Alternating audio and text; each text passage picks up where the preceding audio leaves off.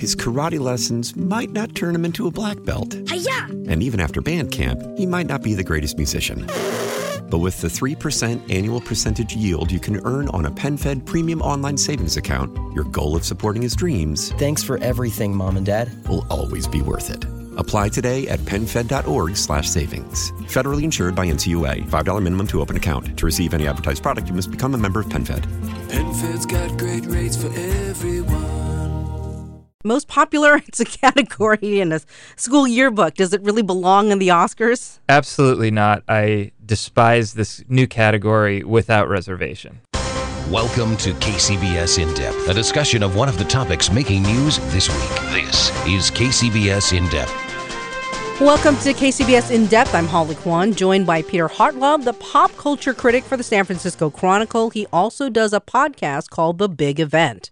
So after the worst TV ratings ever, is that what it was? The Motion Picture Academy says it's going to trim the Oscar show, keep it to 3 hours, and they added a category, most popular film, and it's kind of set off this whole firestorm of criticism. It touches on racial inequality, and this is the industry that's come under scrutiny for all sorts of inequities and improprieties this year. The whole notion of a most popular film just fodder for late-night talk show hosts like Jimmy Kimmel. One day we may very well hear the words, and the Oscar goes to The Fast and Furious 18, Never Stop Fasting, Never Stop Furiousing. Or The Daily Show's Trevor Noah. I mean, don't get me wrong, artsy movies are great, but like in theory, right? When I watch the Oscars, I want to see Tom Cruise, right? Not some slob in a rented tux who challenged the way we think about solitude. I want to see action. And here's my opinion. If they want to appeal to viewers, they should just add more than one new category. Like, I want to see best illegally downloaded movie, all right? I want, like, real categories. Like, we need, like, hottest Chris. I want, like, the Oscar for the best white person playing a minority. That's what I want to see. And then the Oscar for best Meryl Streep. That's what we want. That's what we want. All right. So, Peter, does this dilute or minimize an Oscar award, you know, when there's a most popular category? I mean, I don't know. It feels like, you know, the MTV's Best Kiss award. Yeah, I don't understand why they're doing this. There's already a most popular category. It's called the box office. They get to make all the money and get to have sequels. And I think it's a reaction to a few art films won Best Picture, and everybody in Hollywood is panicking that they're, you know, hundreds of thousands of dollar investments in their blockbusters aren't getting Oscars for a few years, and this is a knee-jerk reaction, and I just think it's ridiculous. A lot of people have also said that it feels like it's a consolation prize. That if it really is a Best Picture, then you'll see it at the box office. You'll see the nominations, but this could end up being something. You know, it's a popcorn kind of movie, right? You look at the most popular. Maybe it's not the most technical. Maybe you don't have like the best acting in it, but it was the one that everybody loved. Yeah, and then I feel even bad for the people who are making these big films. Black Panther. So maybe the voters now are going to say, well, that's going to get the most popular film, and it's not going to get a Best Picture nominee that it, I think, probably will deserve by the end of the year. We haven't seen all the movies, but I think if I'm someone who's making a film like Get Out or Black Panther, Logan, a film that has some artistic quality to it but is a popcorn movie, I'm going to be upset by this, because it's like you're creating a category to put me in because I don't belong with all these other Hollywood art films. And I think it's just wrong on so many levels. And it's a reaction to the fact that their ratings dropped 19%, which have nothing to do with which movies are being nominated. It has to do with the state of broadcast television and the interest of crowds. Young people don't sit around watching TV like they used to. They consume media a different way. And they're not reacting to that. They're making these crazy knee-jerk decisions. Yeah, it sounds like they need to be focusing their attention elsewhere because they're kind of playing catch-up on something that's really not going to come back. Yeah, and that's okay. I mean, there's different ways people are consuming media. It doesn't mean that young people aren't going to be involved in the Oscars, but maybe they're on their phones following the memes or watching the speeches in that format.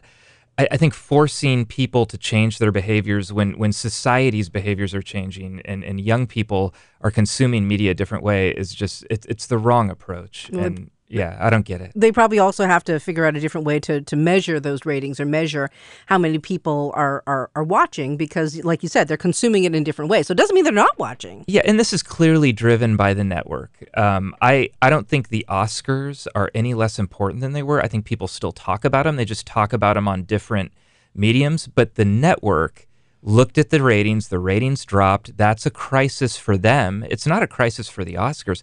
I think actually the Oscars up until now has been making really smart changes the last few years to get a more diverse votership there. I mean, they're making smart long-term changes, and then this is just a short knee-jerk change, I think, to just satisfy the broadcasting company that they have a long-term deal with. It also feels like a move like this illustrates how the Academy really isn't in touch with the movie going public, or how it elevates its elitism. Yeah. And really, I mean, I don't know that these changes are going to go through. Everybody hates them.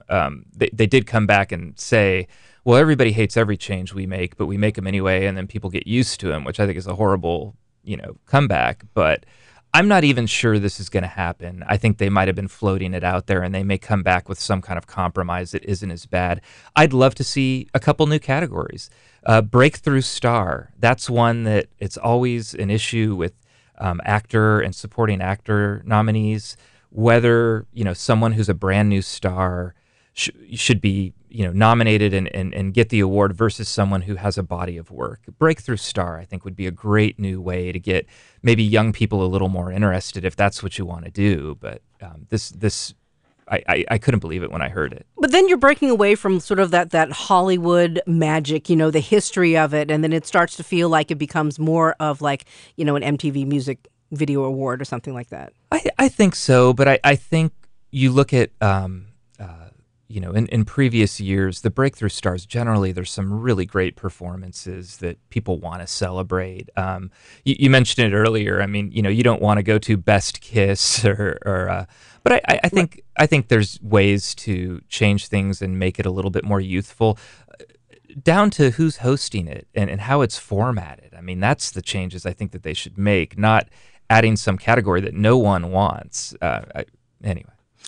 Trevor Noah was saying that he made a point when he was joking that he wanted to see a category with best white person trying to play a minority, and that was an issue with with Tilda Swinton, and Emma Stone was criticized for that. Scarlett Johansson, Ghost in the Shell, that was I couldn't believe they did that.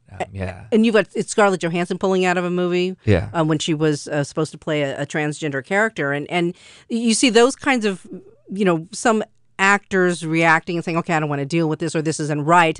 This is not the kind of thing that you would have seen when Hilary Swank won an Oscar in Boys Don't Cry. Yeah, and that's the changes that I think that are happening more slowly. I hope the changes are happening, and that's, I think, what's going to affect the Oscars' legacy more than adding a throwaway category.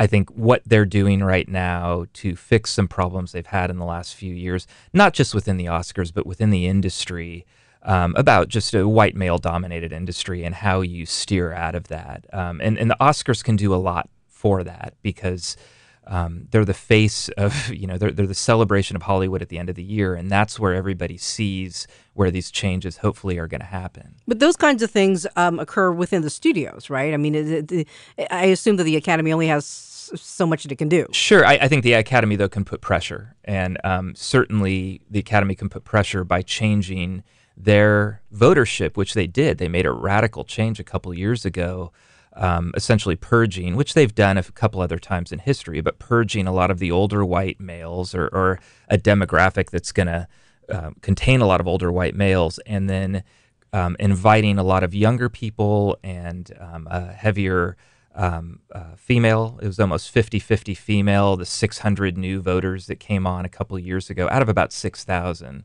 And then many more artists of color were invited in. And that's when the voting changes and we start celebrating films that are more diverse, that's going to put pressure on the studio. So I think the Oscars can affect that in a big way. Okay, talking about baby steps, maybe this year, it's just me, but it seems like this year is really prominent for movies, featuring people of color. You had, Black Panther, you mentioned. That was a mainstream success, but then you also had these two locally shot movies. That was the one, Sorry to Bother You, that was a black telemarketer who finds his secret to success. Yeah. Let me give you a tip. You want to make some money here? Use your white voice. My white voice? I'm not talking about Will Smith's wife, like this young blood. Hey, Mr. Kramer, this is Langston from Regal View. And then we also had Blind Spotting. That was shot in Oakland as well. I got 3 days left on this probation. When you got that gun on you, just don't tell me about it. Plausible deniability. Oh, do you mean this gun? Get out. So, those two movies shot in Oakland, so, we love that. But how is it playing elsewhere? Does it get traction when you see movies like this come out, or is it, we just love it here, we embrace it because, I think Sorry to Bother You in particular has developed, almost a level of a phenomenon. And that's an example where Boots Riley, he's a rapper who has wanted to be a filmmaker and been trying to get this film made for years. Very talented artist as a rapper who has a lot of ideas in his music. Great candidate to make a first-time film. He got support from the Sundance Institute, and the San Francisco Film Festival has a new filmmaker program. They greatly supported him and helped get this movie made. And I think that's what we need is the mentorship. It's more than just Disney having Ryan Coogler, who has success, be the director of Black Panther. Are there people in Disney who are mentoring filmmakers of color, women, female filmmakers, so that they're in a position where they're mentoring people down the road and they're making decisions. And it's not just white men deciding who gets to make these films. There's a series of changes that go on. I think we can see that at Pixar. That's really going to be a place where we're going to see, they have programs going on right now that they're trying to get some of they've realized that they've had too male-dominated with their filmmakers, and they're trying to make changes. And that's what I'm going to look at is what kind of changes are made, and not just the big-name directors, but if we're going to start seeing some new directors who are not just white men.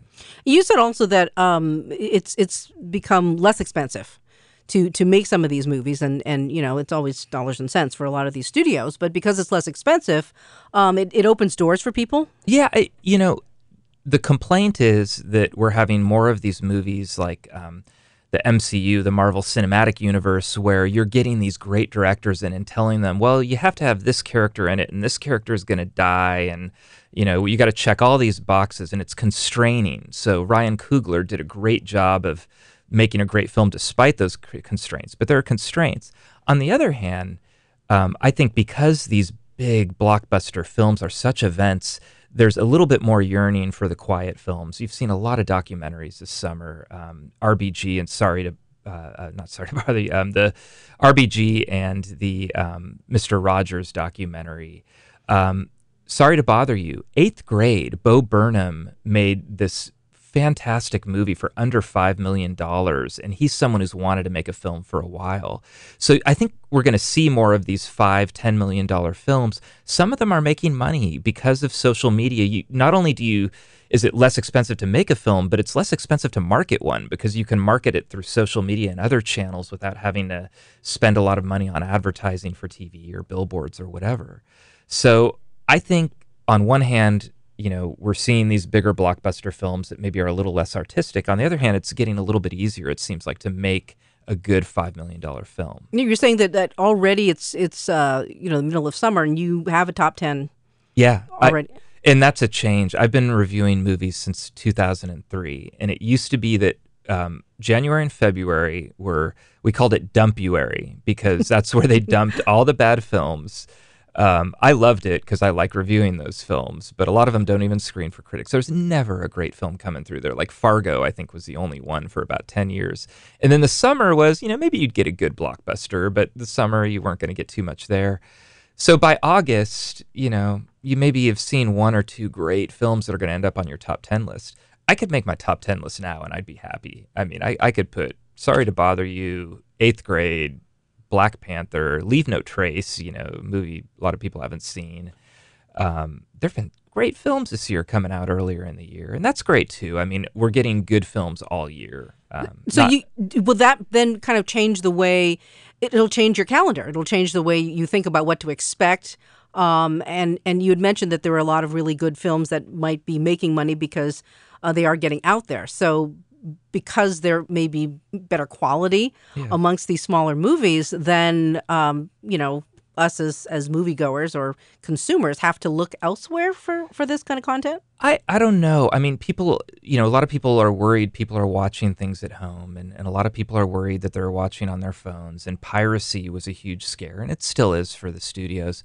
But I hear, like, theater owners, the Grand Lake Theater in Oakland, they were operating at a loss for more than a decade. And Alan Michon, who owns the Grand Lake, told me this year they had their best year ever. Oh, great. And it's because it's not just because of the blockbusters. Black Panther helped that, maybe the biggest movie in their history or one of the biggest. But people are going right now to see Sorry to Bother You and Blind Spotting there. And that's an Oakland centric thing. But I don't think there's a huge crisis with movies. This problem with the Oscars, I don't think it's about people not wanting to see movies. I think it's about the change in the way that people are consuming movies, and bigger, the way they're consuming the Oscars telecast. Just doing this for a while, I see as much interest in movie making and movies as ever. Okay, Spike Lee's new movie, BlacKkKlansman, that's getting a lot of ink, right? Because it's another social commentary that's coming in at a right time about a black cop who works a case to infiltrate the KKK. And he does it over the phone. When it comes to meeting Klansmen in person, he uses a white cop as his double. Let's listen to this. The KKK is planning an attack. How do you propose to make this investigation? We'll establish contact over the phone. We'll need a white officer to play me when they meet face to face. You for the white race, Ron? Oh, hell yeah. So there becomes a combined Ron Stallworth. Can you do that? With the right white man, we can do anything. All right, you said that you've seen this, and everybody that I've heard, and I know that just love it. No, I mean, Spike Lee, what a career, and he seems to come out of nowhere like every decade. You look at 25th Hour, Inside Job, and now this movie. 2 months ago, when I'm making my summer movie preview, I'm thinking, Spike Lee, he's been up and down. I'm not sure about this. Even the trailer, I wasn't sure. The tone seemed off. And this is one of the 2 or 3 best reviewed films of the year, just getting incredible reviews. And I think it's going to be, big talk during the Oscars. I think it'll definitely be one of the big pictures that people are still talking about. Why do you think it would be so well received? I mean, I can see people potentially putting it in a category. Yeah. Of that's a socially relevant, but it's not, high on my list. There's humor in it, though. In the period piece, it's captured in a way that there's just a lot of momentum in this film that it doesn't feel preachy. And I'll tell you another thing. I believe this film, like Inside Job, like 25th Hour, he didn't write it. It's him directing someone else's work. And that's when, I think, certainly in the last 20 years, when he's done his best work. So I think people are going to be surprised. They're going to go in expecting something from Spike Lee and realize that he's just a very good tonal filmmaker. He paces things in a very good way. He's a good storyteller, and people are going to be reminded of that again with this. But talking about stories in general, you've got a director, you've got actors that want to create their own movies, but it also comes down to a writer, somebody who's got an idea. It feels like you need to sort of nurture that as well in different communities. I think so. I think mentorship is a big thing, and who is choosing who these writers and directors are, because there's no shortage of them. Patty Jenkins is an example, directed Wonder Woman, and now everybody wants her in every project. Well, Patty Jenkins was great before Wonder Woman, and there are other Patty Jenkins out there. The one that I love, Lexi Alexander. Now, you may not have seen this one, but Punisher Warzone is a movie I reviewed 12 years ago. And thought, they had a very little budget, and she made this incredible film with this, and I kept waiting for her follow-up, and it never came, So I think it's a matter of not these people emerging. It's a matter of them being allowed to make good art. Well, okay, so you said that these are people who were good before they sort of get the notoriety. But do you think that when it comes to like big studios, it's a matter of sticking with who they know, somebody who is a proven commodity, I guess? I think it is, and I also think honestly the outlet is becoming television. So you have these big films that are made for big budgets, and you maybe bring in a really artistic director, but they're hamstrung. There's exceptions to that. Christopher Nolan is someone who has been able to make his own films kind of almost parallel to what everyone else is doing. But on the other hand, there's these people who are making the $5 million films, the Blind Spottings and the Eighth Grades, and that's great. The middle ground for someone who's an artist who's pretty successful and wants a $100 million budget but doesn't need a $400 million budget, the middle ground is becoming television. You're seeing great directors in Game of Thrones or starting projects, doing an 8-part miniseries for HBO or Netflix. Amazon Studios are giving huge amounts of opportunities. That's got to be that's a game changer, right? Because you have that kind of outlet, and so many more people are saying, "Oh, that's on Hulu, that's on Amazon Prime." Or it's not a stigma anymore. And you look at the people who are involved with these HBO shows. Reese Witherspoon and Nicole Kidman do a show together. Right. Meryl Streep is coming to HBO. I think what's happening, and it's part of this Oscars panic. What they don't understand is that it's not movies versus TV, and it's not the internet and social media versus getting people to sit down in a chair and watch a 3.5-hour broadcast. All of that stuff is starting to blend together into one thing, and I think the smart people are the people who are going to realize that and try and capitalize on it instead of fighting against it and creating categories in the Oscars that make no sense and no one wants. Well, they are the Academy of Motion Picture Arts and Sciences, and that's what they do. Yeah, that's true. And so it's almost like you're taking them out of their comfort zone. When you create a place like Netflix or and knowing that people have these subscriptions. Yeah, I mean, and that's it too. How people are consuming media, whether they're going to sit there and watch everything on their phone. I don't think they will. I really do. I go back to the Grand Lake Theater, best year ever. He's owned that theater since he showed E.T. there. Some people are going to watch everything on their phone, but I think people want to go out and see movies with other people and have a communal experience. I'll tell you, I've seen 250 movies at the Grand Lake, and I see movies at all kinds of theaters. I have never experienced anything like seeing Black Panther on opening weekend with an Oakland crowd that doesn't even know that Oakland's in the movie. That was a surprise. And then on top of that, Ryan Coogler shows up and introduces the movie. That's right. How cool was that? Yeah, and I think the studios are getting smart in that way, because you notice now when movies are getting released, you're seeing more of that, more of these like surprise things that go viral where someone shows up or they allow a classroom full of at-risk kids to go see Black Panther. I'm seeing it with social media, especially these smaller films. Like Snoop Dogg will buy an entire theater for 2 screenings for Sorry to Bother You to support Boots Riley, because he wants to support a African-American filmmaker and a good film. And Snoop Dogg's on social media telling people, hey, get down to the ArcLight. I bought these 2 things. You can go for free. And that's what I think Hollywood should be focusing on instead of, and that's what I think the Academy should be focusing on is pivoting into the now instead of trying to preserve something that's going away. But a certain amount of that can be perceived as like social activism, and I get the feeling like that's something that the Academy would shy away from. They're like, "Oh, we can't do that." It's social activism, but it's marketing too, and you see it with I'll tell you. I mean, you could tell on social media who gets it and who doesn't, and the people who don't get it are just go to this movie and link and maybe have a photo of themselves, whereas people who are using social media, Instagram and Twitter, to tell a story. I had Boots Riley and Lakeith Stanfield on my podcast, The Big Event. Sorry, that was a plug. Totally okay. And they, during the podcast, I didn't even think it was rude. They're on their phones adding to their Instagram while we're doing our interview, because it's this living thing for them. It's a week or two before the movie comes out, and they're telling a story. And even taking a photo of where they are while they're on the podcast becomes part of the story. And I've saw it with Get Out. Get Out was a movie that opened Well, it, $20-25 million opening weekend, which is fine. That makes you think maybe that movie will hit, 70,000-80,000. It was made for $5 million. That's a great, great haul. Yeah.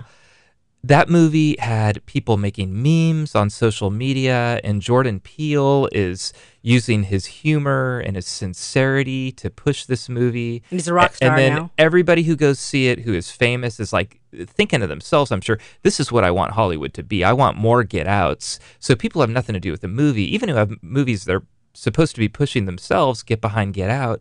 And that movie made $220 million plus. Oh, wow. By the end of the year.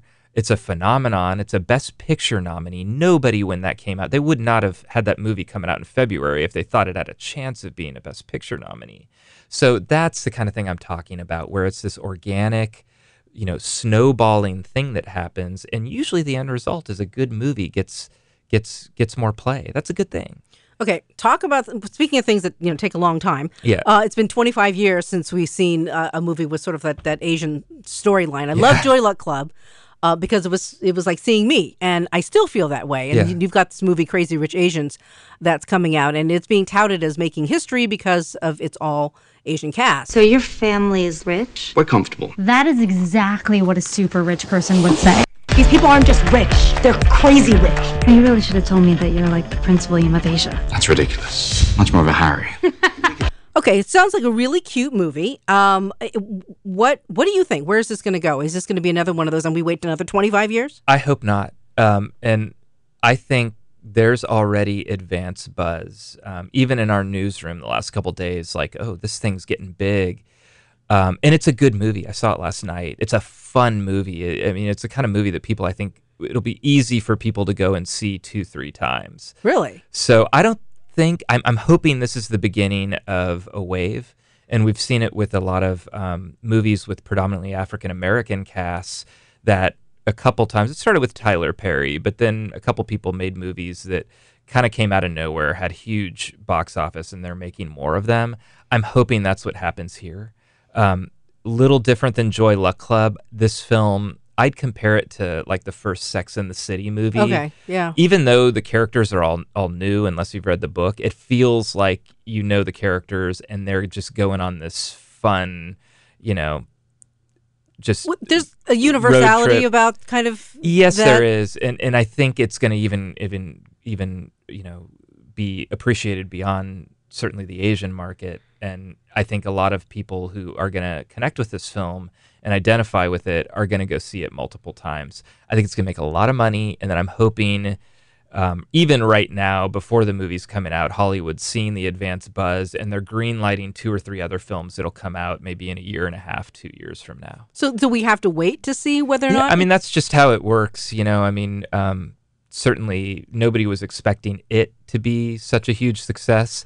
That ended up turning into a 2-part movie. They caught it in time and were able to split it up. I think that's going to bring back a certain kind of horror film. I think we'll see a few more clown horror movies if you're ready for that. You're scaring me already. All right, you've been listening to In Depth with Chronicle pop culture writer Peter Hartlaub. Check him out in his podcast, The Big Event. I'm Holly Kwan. You've just heard KCBS In Depth, a news interview program for All News 740 and FM 106.9 KCBS. His karate lessons might not turn him into a black belt. Hi-ya! And even after band camp, he might not be the greatest musician. But with the 3% annual percentage yield you can earn on a PenFed premium online savings account, your goal of supporting his dreams... Thanks for everything, Mom and Dad. ...will always be worth it. Apply today at PenFed.org/savings. Federally insured by NCUA. $5 minimum to open account. To receive any advertised product, you must become a member of PenFed. PenFed's got great rates for everyone.